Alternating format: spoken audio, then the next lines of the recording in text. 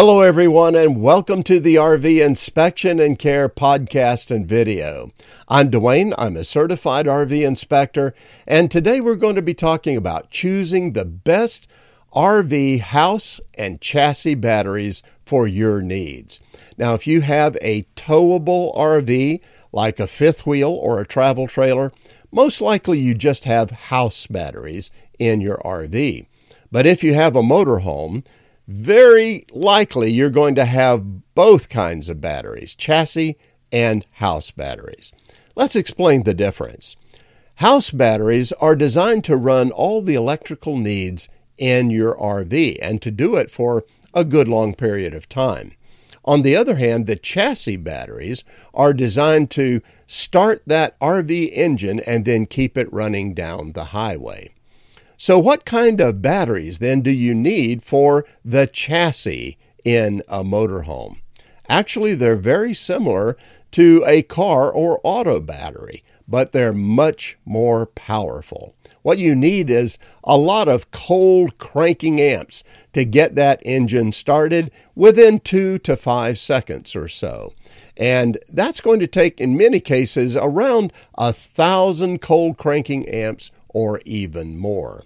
You see, those kinds of batteries have more plates in them, but they're thinner plates. So what that means is you get a lot of power at once, but it doesn't sustain it for a very long period of time. Now, when replacement is needed for your chassis batteries, and they all eventually need replacement, I recommend that you use what you already had in the chassis. In other words, if the motorhome came from the factory with that battery in it, it's a pretty good chance you need to go back with that kind of battery. Very often you can get the information right off the battery itself, but you also could consult your RV owner's manual. Very often they'll tell you just what you need for the right kind of battery for your motorhome. To make it simple, in many cases, you could just disconnect the battery, take it down to a local auto parts store, and show it to them. Very often they'll know exactly what you need and have what you need in stock. And if they don't, they can often get their hands on it. Now, the good brands to choose from, in my case, I have used Napa quite a bit and had very good success with those batteries, but I've also heard very good things about Interstate batteries in general. All right, now next up, let's talk about house batteries. These are much more complicated to choose from because it really depends on what you want to accomplish with them. Now, there's a lot of different kinds of batteries that could be used, but we're going to talk about 3 main kinds in use today to power the RV house electrical needs when you're not plugged up to shore power. Let me say this, all of these kinds of batteries will do the job, but they all have pros and cons. Let's start with the least expensive battery, and that is the flooded lead acid battery. It comes in 12-volt versions and 6-volt versions. And the 6-volt batteries, you have to use 2 of them together to make 12 volts. They're often referred to as golf cart batteries. Their plates are thicker and therefore they often last longer. Now let's talk about the pros. The pros are that they are the cheapest battery out there, so you can really buy them at a great price. They're also rugged. They can stand up to almost anything and keep on going. They're very reliable and proven technology that's been used for years and years. And they'll last somewhere around 500 discharge cycles on average. And what that means is discharging them all the way down and then charging them up again.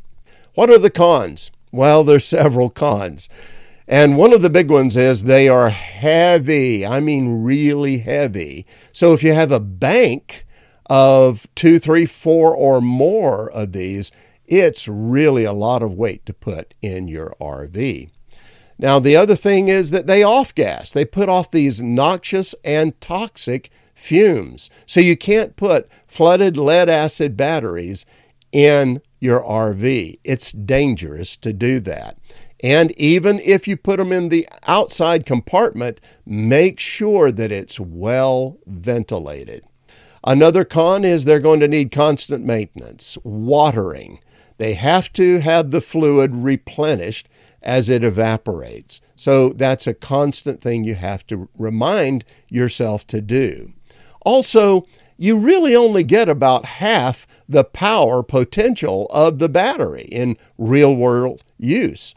For instance, when you have a 100 amp hour battery, actually you can only use about 50 amp hours out of that, because if you discharge the battery down below 50%, well, then you could do damage to the battery if you consistently do that.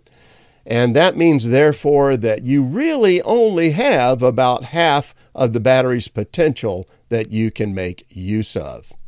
All right, let's move on to our second kind of battery. That's an AGM battery, absorbent glass mat. It's still a flooded lead-acid battery, actually, but there's no liquid in it this time. Instead, what they're using is cell matting in all of the cells. So here's the pros about that. Mostly, it's maintenance-free. That's great. No more watering batteries. It's spill-proof, too, so that's really good. There's less off-gassing as well, so we're moving in the right direction. You sometimes can discharge those batteries a little bit farther, too, than, say, just your liquid flood lead-acid battery, and still be okay. And they'll last longer. They last roughly, on average, about 1,000 discharge and charge cycles. All right, let's move on to the cons about AGM batteries. And the big con is they are more expensive than their liquid flood lead acid battery is. And they're also sensitive to overcharging. You got to be very careful with them. Let's move on to our last type of battery we're going to talk about today. It's the lithium battery. They're becoming much more popular now for RV use. You see them quite a bit. What are the pros? Well, there's a long list of pros. They really solve a lot of the issues of the first two kinds of batteries we talked about. They are much lighter. You can have a bank of those batteries and not really be adding a lot of weight to your RV. There's no maintenance to them. Isn't that nice? Just set it and forget it, pretty much.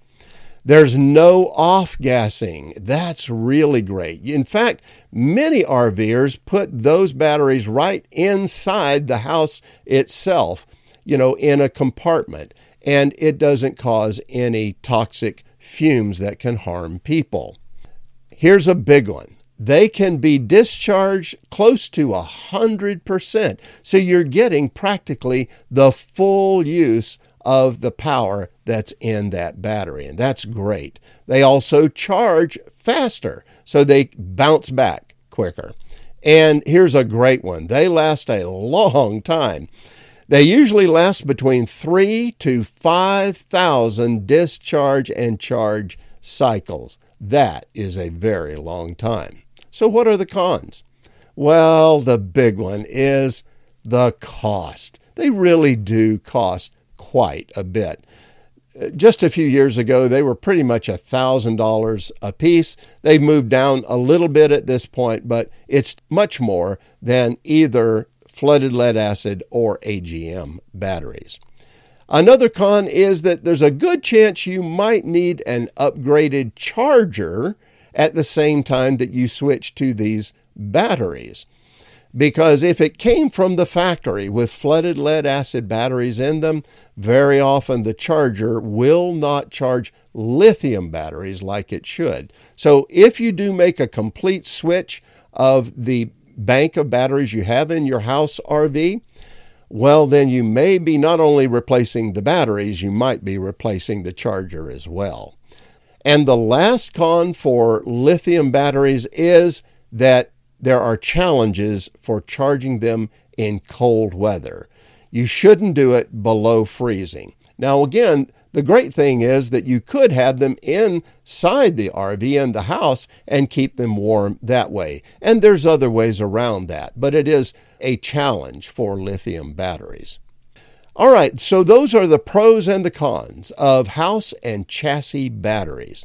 Let's talk about who should choose what kind of battery. Well, if you are an RVer that's usually on hookups, shore power in an RV park or a campground, so you really don't use your batteries all that much, flooded lead acid will work really well for you. And that's especially true if you're on a budget.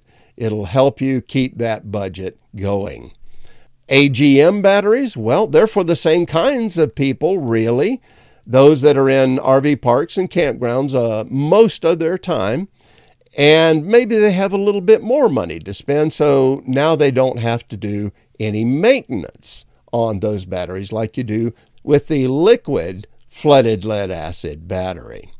Who's best for lithium batteries? Well, those are great for boondockers, people who spend the majority of their time unplugged from shore power, especially those who have solar installed on their RV.